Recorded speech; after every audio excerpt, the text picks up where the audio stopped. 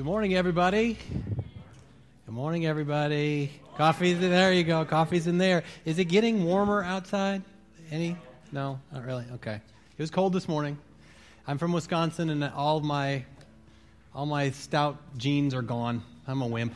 I needed gloves this morning. That's how desperate I am. Welcome to Warehouse, everybody. I'm Mark Dickman. I'm one of the pastors here. I'm glad you're here. We're continuing our series called The Kingdom of Me today.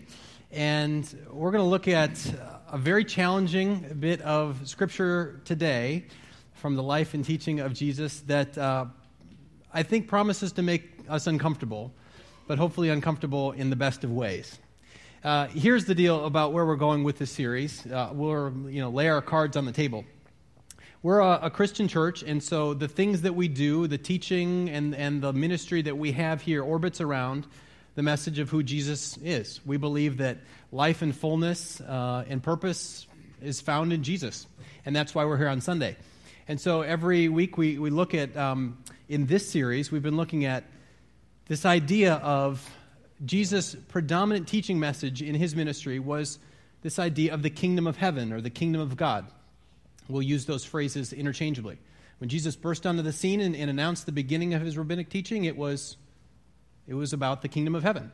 And throughout the writings throughout the teachings of Jesus, we hear this theme over and over again about what it's like to be a part of the kingdom of heaven. And we've been captivated by this thesis by a professor named Dallas Willard who said, the competition for the kingdom of heaven is the kingdom of me. And that's the first person singular, that so often we get in the way of God's kingdom advancing in our lives and in the world. And so today, we're going to be looking at what it means, what it looks like to follow, and why for so many of us it's difficult to do that. And the band has dug up a song, a classic song that will be familiar to many of you, that will put a smile on your face, and it'll take you back. And it's a very insightful and it's a very profound song.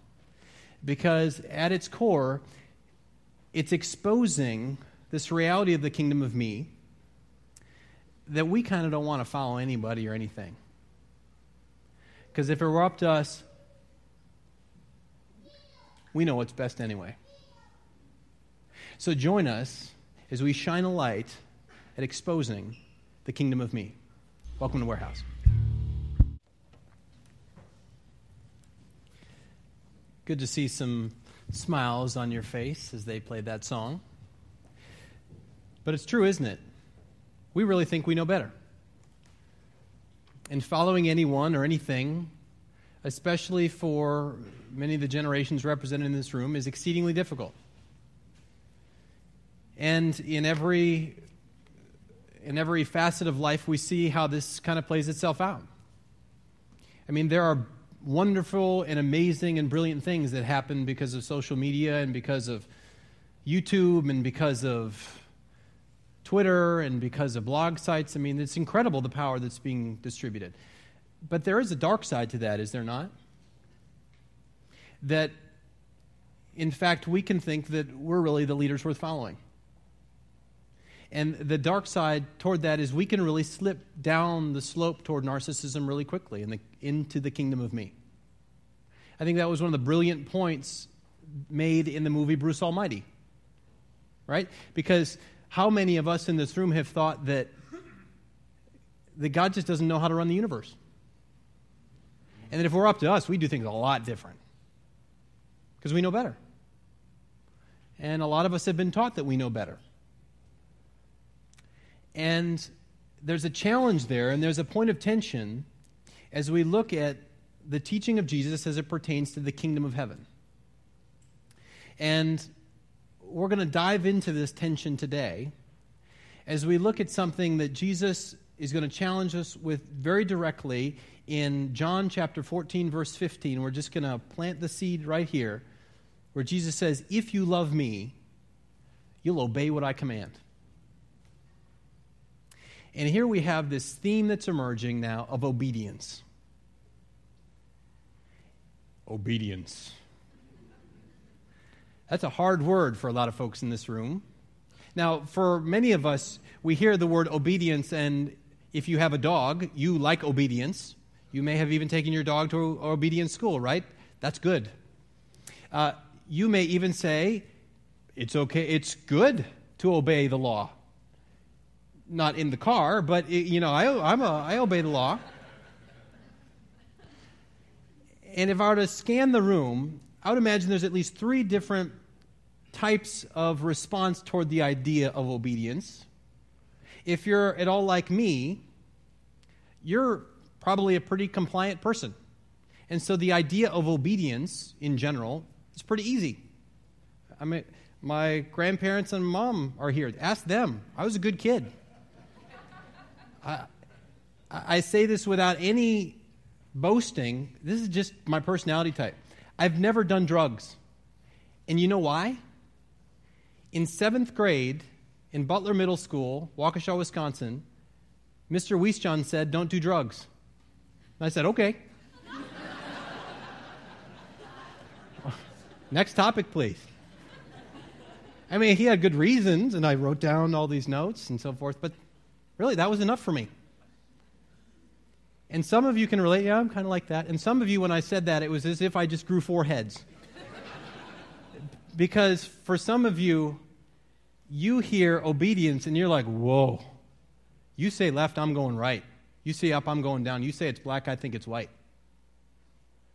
And again, that may just be some of your personality type. Some of you identify with that. And then there may be a third group of people, and there may be more differentiations or more categories, but maybe there's a third group of people in the room who are like, I'll call you the value proposition people. You'll obey if there's something in it for you. You do the cost benefit, and if it's worthwhile, you'll do it. But you got to prove it.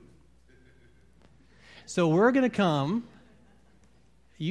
come to a text today from the Bible, and my challenge to you is however you identify, whatever those 3 categories are, maybe you're a hybrid, I want you to put yourself in this story this morning. A story about obedience, and see what God has to say in and through the story that we're going to explore today.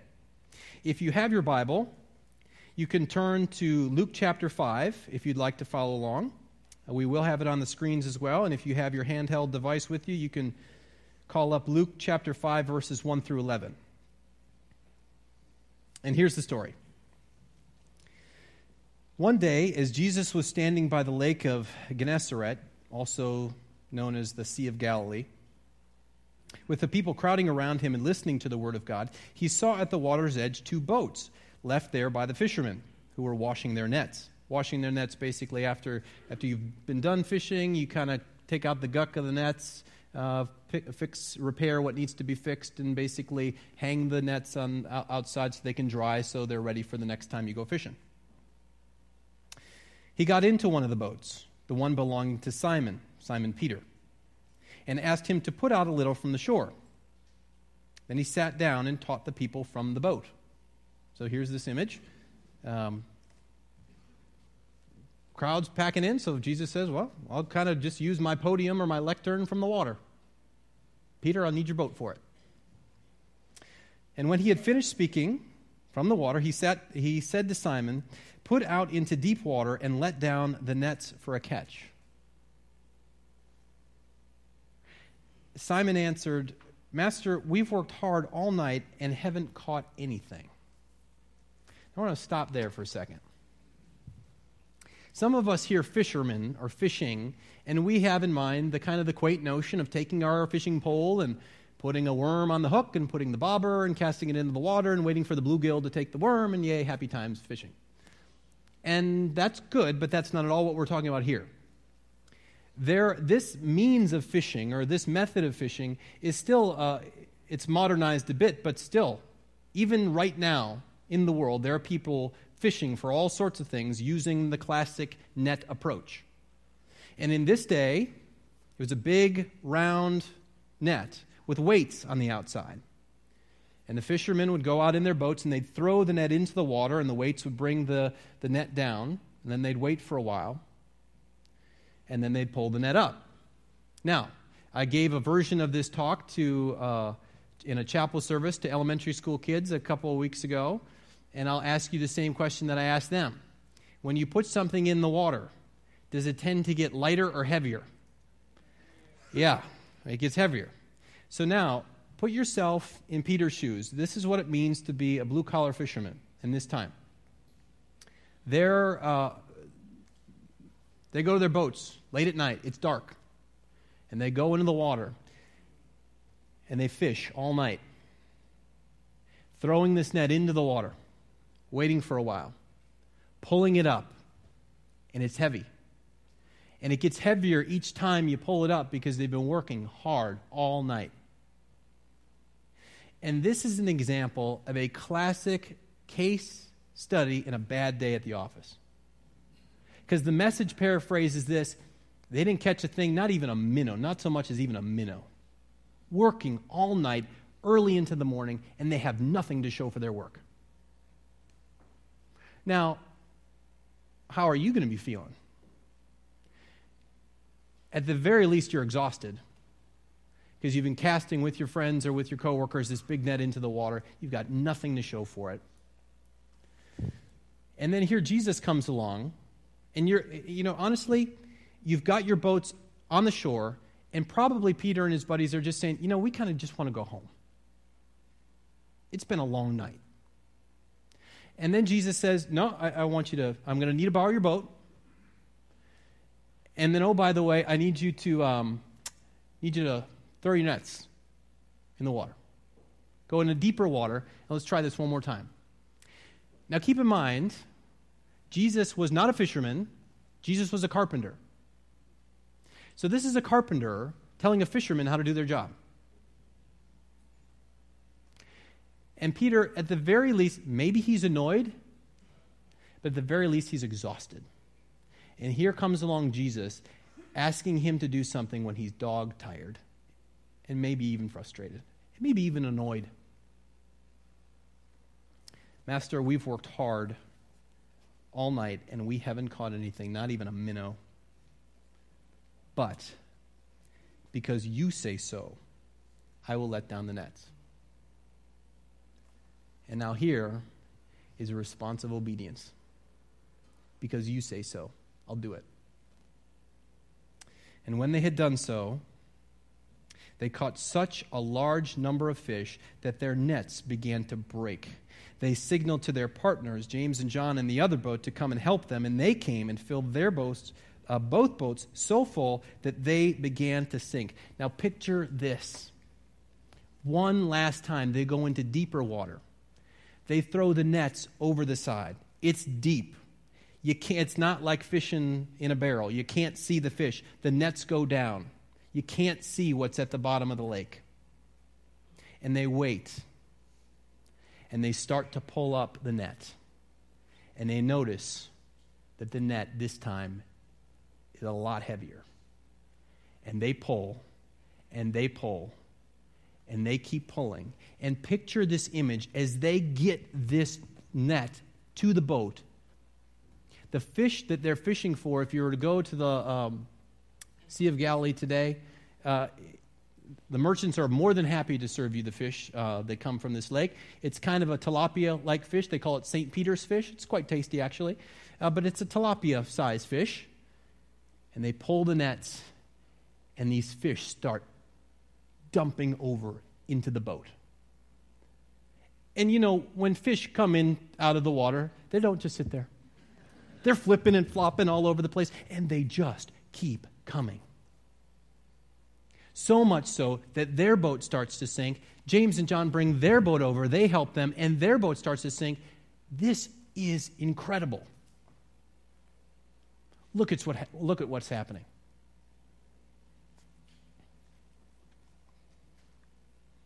When Simon Peter saw this, he fell at Jesus' knees and said, "Go away from me, Lord. I am a sinful man." For he and his companions were astonished at the catch of fish they had taken. So were James and John, the sons of Zebedee, Simon's partners. Notice his response. Not, "Whoa, Jesus, good trick. Neat." Not, "This is going to buy us a lot of stuff. We made a killing today. This is awesome. We thought we were done, and look at this is great. Thanks, Jesus. Well done."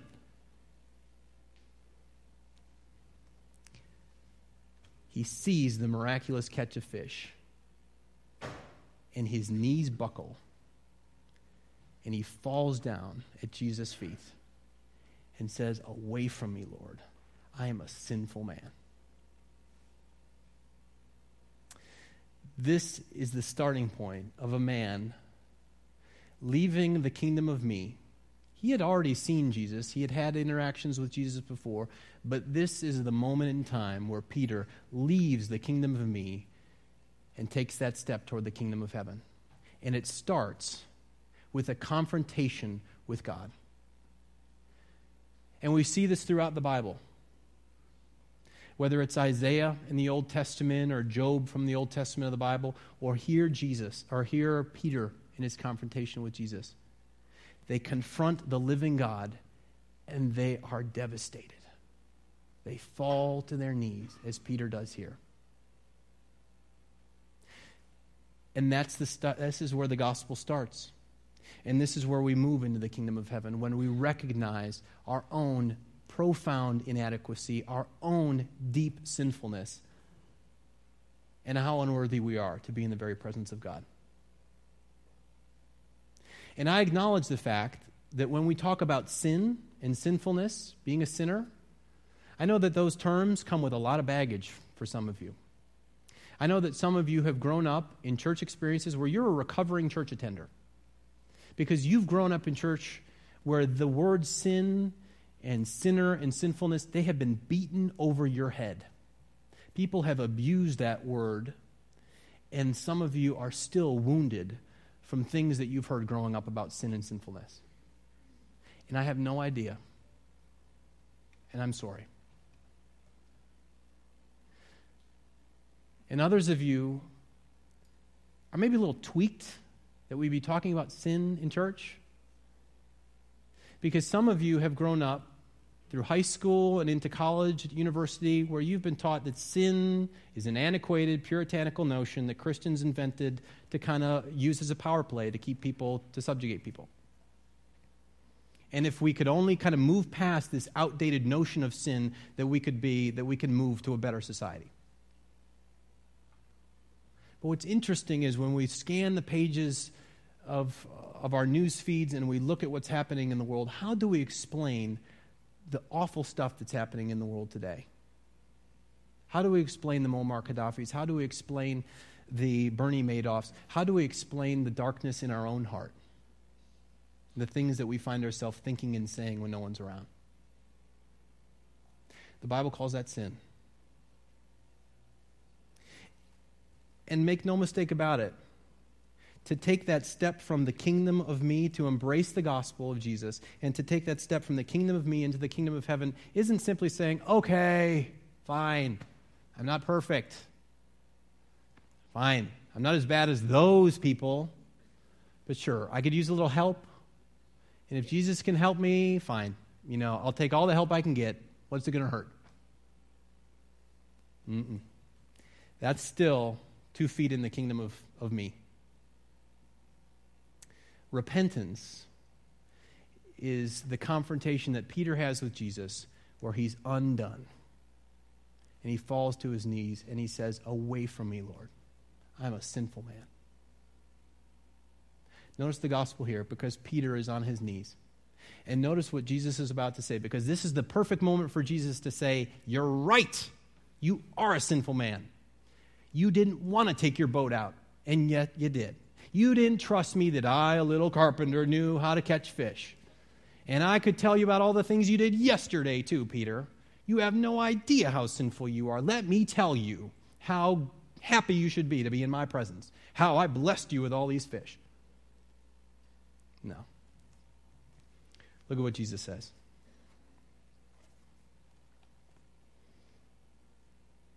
"Don't be afraid. From now on, you'll catch men." So they pulled their boats up on shore, left everything, and followed him. Peter confronts Jesus. He's undone.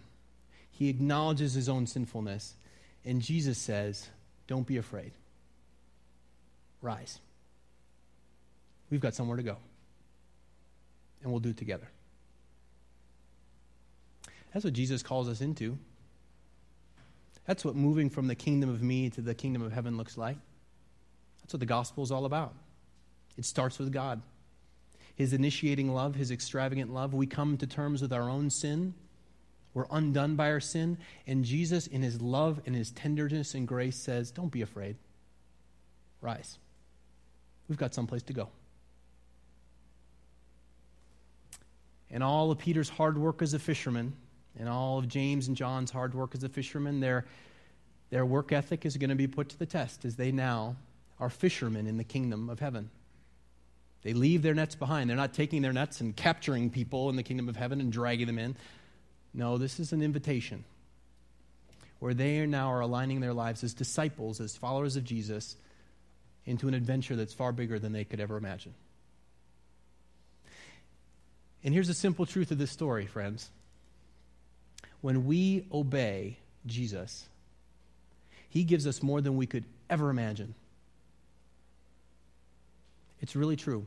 When we obey Jesus, he gives us more than we could ever imagine. Peter just wanted to catch some fish. He had no idea that fishing could look like this. And in that moment of this incredible catch of fish, where his financial week was about to change, suddenly it paled in comparison to something far greater. He left the fish, he left the boats, he left the nets behind, and he followed Jesus. And that's what he calls us into. See, Jesus doesn't promise to give us what we want. Oh, maybe he does sometimes. But that's not the invitation. Jesus promises to give us what we need. And I know that there are many of you here today who question the goodness of God. Because your life, right now, you're wrestling with the reality of, if I only had fill in the blank, then I'd be happy. If I only had that, and I'm praying for whatever that is, and God doesn't give it to me, and I wonder if God's still good. And I'm here to tell you that I don't know if God will give you whatever that is. But I do believe that God will give you more than you could ever ask for. Because what God wants to do in your life and mine is not so much give us his stuff, but he wants to give us himself. If we go back to the passage from John that we started with, and Bruce is going to expand on this some more next week. But notice what Jesus says toward the very end of his teaching ministry, when things are about to come to a close. He says, if you love me, you will obey what I command, and I will ask the Father, and he will give you another counselor to be with you forever, the Spirit of truth. Counselor, it's a difficult word to translate. It's counselor or advocate or comforter, but this is the Holy Spirit.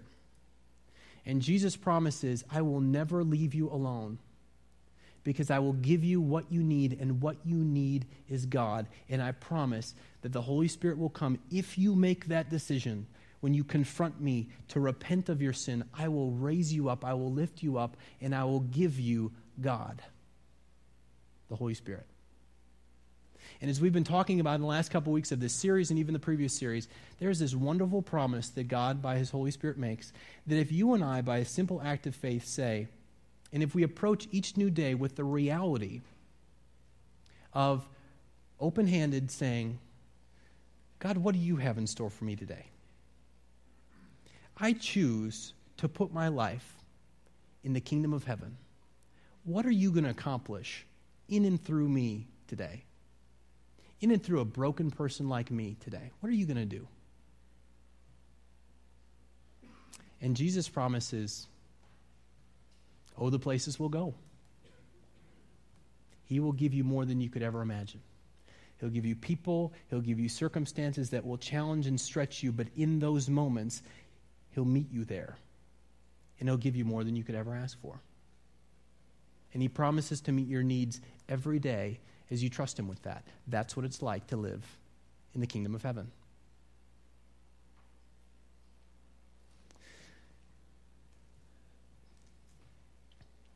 But there's one other thing that we need to talk about. If you love me.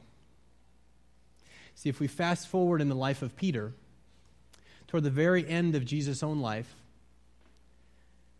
Jesus was preparing for his last conversations with his closest friends.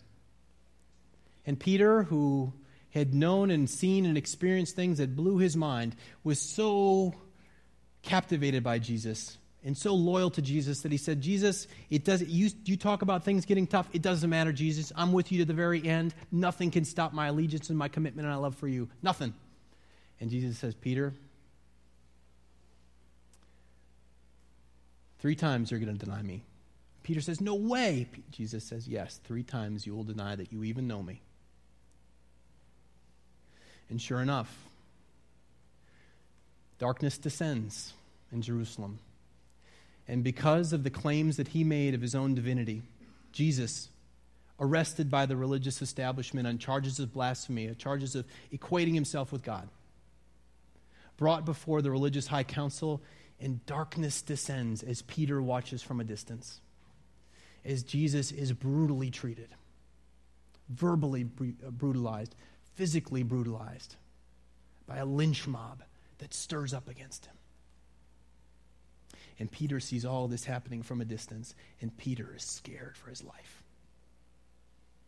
And on 3 different occasions, seeing this all happen from a distance as Jesus is alone, totally victimized, totally brutalized, 3 different times people say, hey, wait a second, you look familiar. You're one of his followers, aren't you? No, I'm not. No. We saw you just recently with him. Your voice, your accent gives you away. You're one of his followers. No, I'm not. And Jesus promised that after that 3rd betrayal, the rooster would crow. And that would be the reminder that Jesus was telling the truth and that Peter, in fact, betrayed him. And after that 3rd, just as Jesus predicted, after that 3rd denial, the rooster crows. And one of the writers of the Gospels say at that moment, Peter's eyes caught Jesus' eyes from a distance. Jesus looked straight at Peter. And Peter stared into the eyes of his Lord and Master who he betrayed 3 times. And he was undone. And he runs away, weeping bitterly, because he had betrayed him 3 times. Just as Jesus said. And Jesus is tortured. He's killed. And he's set in a grave. But because not even death could hold him down, and just as he said he would, Jesus rises from the grave 3 days later. And his closest friends see him, and even Peter get to look at the empty tomb. And over the period of 40 days, Jesus appears to his followers, these resurrection appearances.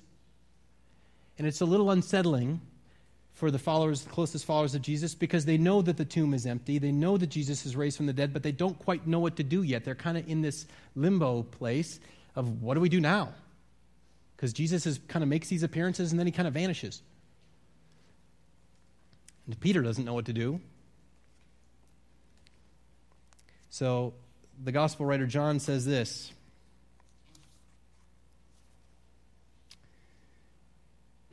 Peter didn't know what to do, so he said, I'm going to go fish.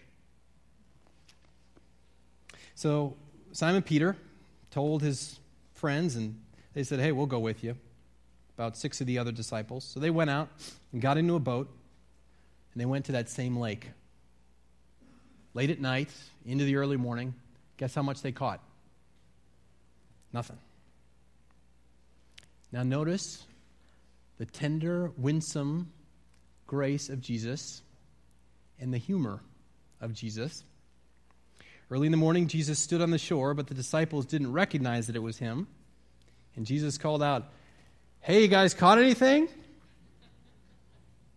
No, they answered. Throw your net on the right side of the boat. You'll find some there.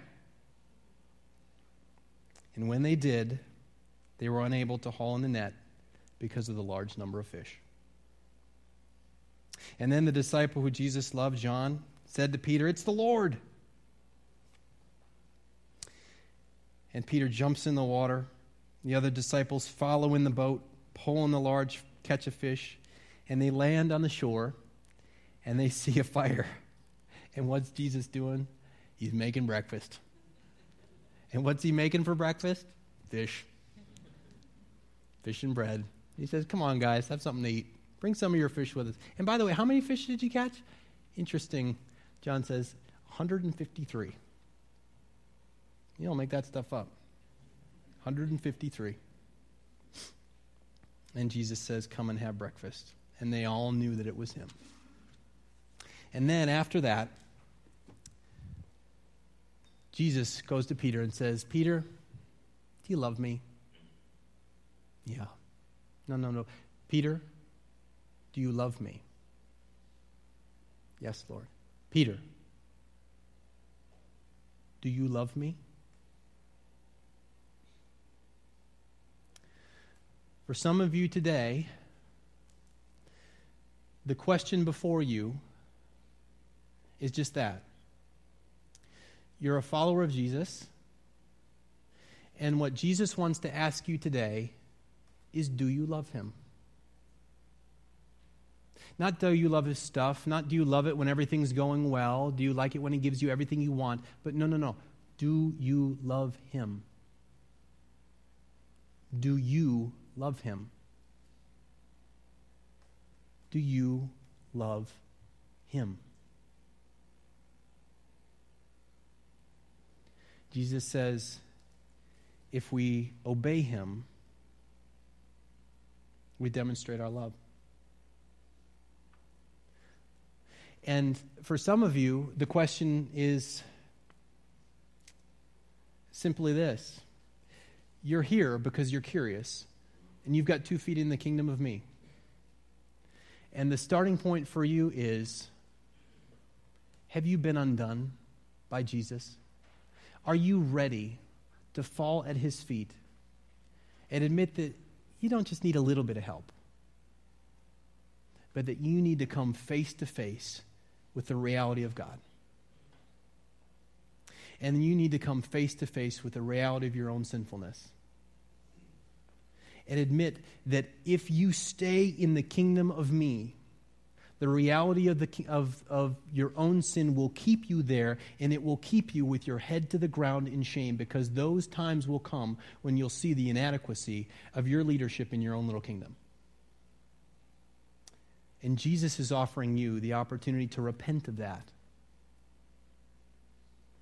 And what he promises to do is to lift your head and say, "Don't be afraid. Follow me. We got someplace to go." And that's his invitation to you. Jesus never forces us. He never yanks us from one kingdom to the other. But he gives us the gift to choose. Are you ready to make that choice? And do you love him? Are you willing to obey him and trust that he'll give you more than you could ever imagine? Let's pray.